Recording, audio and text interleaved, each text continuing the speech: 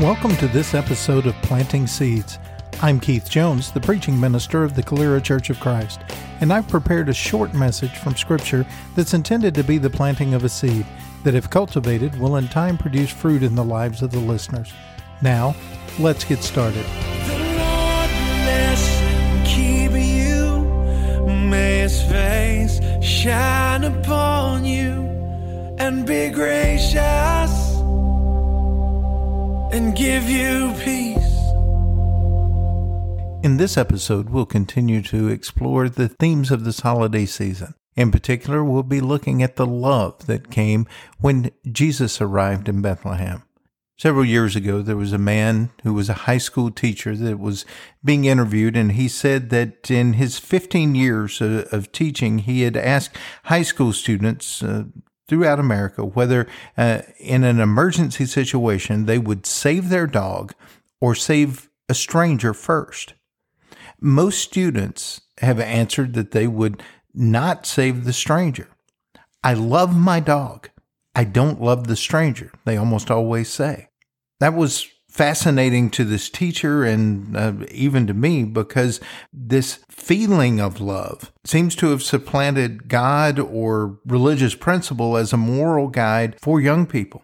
What is right has been redefined in terms of how an individual feels. This is particularly interesting because 1 John chapter 4, verse 16 says, God is love.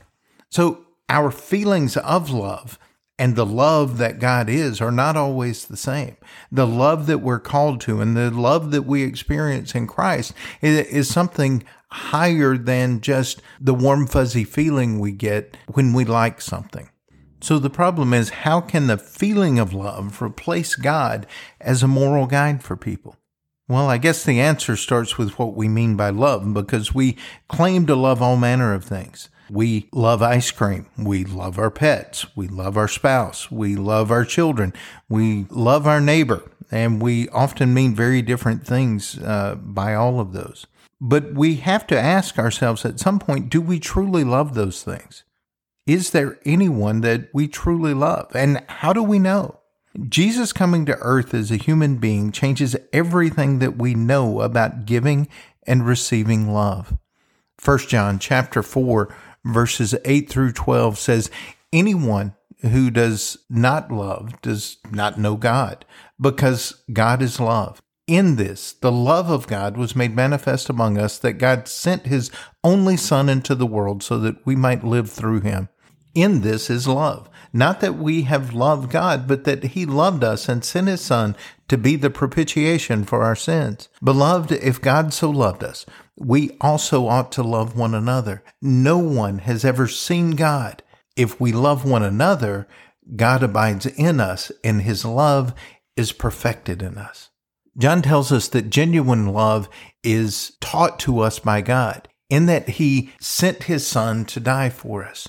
He goes on to say that we haven't seen God, but if we allow love to be perfected in us, we see God in one another. So as we reflect on this holiday season and what it means that Jesus came and brought love to this earth, we need to make sure we understand it so that we can copy it and imitate it and experience true love. Something that we know about love is that our decision to express love is driven typically by one of two motivations. King David, who Scripture tells us is a man after God's own heart, shows us both of these motivations and what they look like in action. So if you have a Bible handy, you're welcome to turn to 2 Samuel chapter 9 and follow along while I read. And David said, is there still anyone left in the house of Saul, that I may show him kindness for Jonathan's sake? Now there was a servant of the house of Saul whose name was Ziba, and they called him to David. And the servant said to him, are you Ziba? And he said, I am your servant. And the king said, is there not still someone in the house of Saul, that I may show the kindness of God to him? Ziba said to the king, there is still a son of Jonathan. He's crippled in his feet. The king said to him, where is he? And Ziba said to the king, he is in the house of Machir, the son of Amiel, at Lodabar. Then King David sent and brought him from the house of Machir and the son of Amiel at Lodabar, and Mephibosheth, the son of Jonathan, son of Saul, came to David and fell on his face and paid homage. And David said, Mephibosheth. And he answered, Behold, I am your servant. And David said to him, Do not fear, for I will show you kindness for the sake of your father Jonathan, and I will restore to you all the land of Saul your father, and you shall eat at my table always. And he paid homage and said, What is your servant that you show regard for a dead dog such as I? Then the king called Ziba, Saul's servant, and said to him, All that belonged to Saul and all to his house I have given to your master's grandson. And you and your sons and your servants shall till the land for him, and shall bring in the produce, that your master's grandson may have bread to eat. But Mephibosheth, your master's grandson, shall always eat at my table. Now Ziba had 15 sons and 20 servants. Then Ziba said to the king, According to all that my lord the king commands his servant, so will your servant do.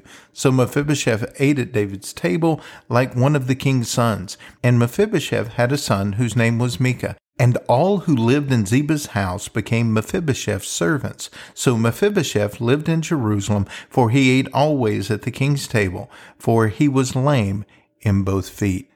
This story takes place after the death of Saul and Jonathan. During Jonathan's lifetime, David had made a covenant with him, saying he would always show him loving kindness, no matter what happened between David and Saul. We're told in Scripture that David loved Jonathan as he loved his own soul. After Jonathan's death, the servant in charge of taking care of Mephibosheth was afraid that harm would come to Mephibosheth, so he was taken out of the house to be hidden away. As they were escaping, the servant fell and broke both of Mephibosheth's legs, and he was lame in those legs for the rest of his life. He wasn't able to use them. And so we come to this story where David is looking to show kindness to Jonathan by finding any of his remaining family and show kindness to them. In this story, we see these expressions of love that are driven by two different motivations. The first is when our love sees value in someone or something else. It's when we experience lovely things and lovely people. David had this kind of love for Jonathan. He had made promises to Jonathan because he loved him as his own soul. It's recorded in multiple places, but one is 1 Samuel chapter 20. In verse 17, Scripture records that Jonathan made David swear by his love for him, for he loved him as he loved his own soul. This is the same kind of love that Jesus had for God. Jesus could look at God and all that he had done and all that he was. He understood God intimately, being his son, and was able to love him because he was lovable. There was value that God had for Jesus, and Jesus saw it clearly, and so he loved him. And in this way, Jesus models the love that we should have for God. As Jesus came and lived on earth and lived a perfect life, and was willing to give his life for God's purposes, he models for us what it means to see God for who he truly is and love him for that, and to be willing to give ourselves totally to him because we care so deeply for him. We don't understand this on our own. We needed Jesus to teach us. We needed to see what it looked like to love someone, in this case God, so deeply that we would be willing to give ourselves completely and totally to him. Jesus said himself, there is no greater love that anyone has than to be willing to lay down their life for a friend. Often we claim to love people. Well, we are convinced that we must because we don't hate them. But the reality is genuine love and a deep and abiding love is one that would cause you to sacrifice for someone else. Often the people we say we love inconvenience us, and we get frustrated with them and often cut them out of our lives. That is proof that we didn't actually love them. We liked whatever benefit they provided for us, but we didn't love them. Jesus shows this unconditional, completely sacrificial love and says, this is what love really looks like. Just because you're having warm, fuzzy feelings doesn't mean that you love the person or the circumstance that you're in. It means you like the benefit that you're deriving from it. In the story, we also see another motivation for love at work, and it's when love creates value. It's not that the thing we love has any inherent value to us. It's when we care about it because it's special or important to someone whom we do love. Mephibosheth in the story doesn't know David. David doesn't know Mephibosheth. Mephibosheth is lame. He can't provide anything to David. He can't help him in any way, really. He is going to be a drain on David's resources and time and energy, but David loves him and is willing to show him kindness. Why does he love Mephibosheth? It was because of his deep love for Jonathan. This is the same kind of love that Jesus has for us. Jesus didn't know us personally when he came to earth and lived out his ministry and died on a cross. He hadn't met us.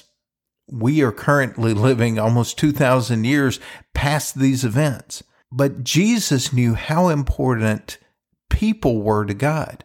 God had created people. God had created those people through him. Jesus knew that there was value to people because they had value to God. And so he was willing to give of himself, to die for all of mankind.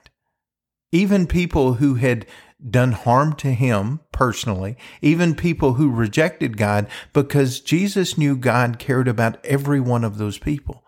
And so in Jesus coming and living his life, we learn how much God loves us. Remember what Jesus says in John 3:16, "For God so loved the world that he gave his only son."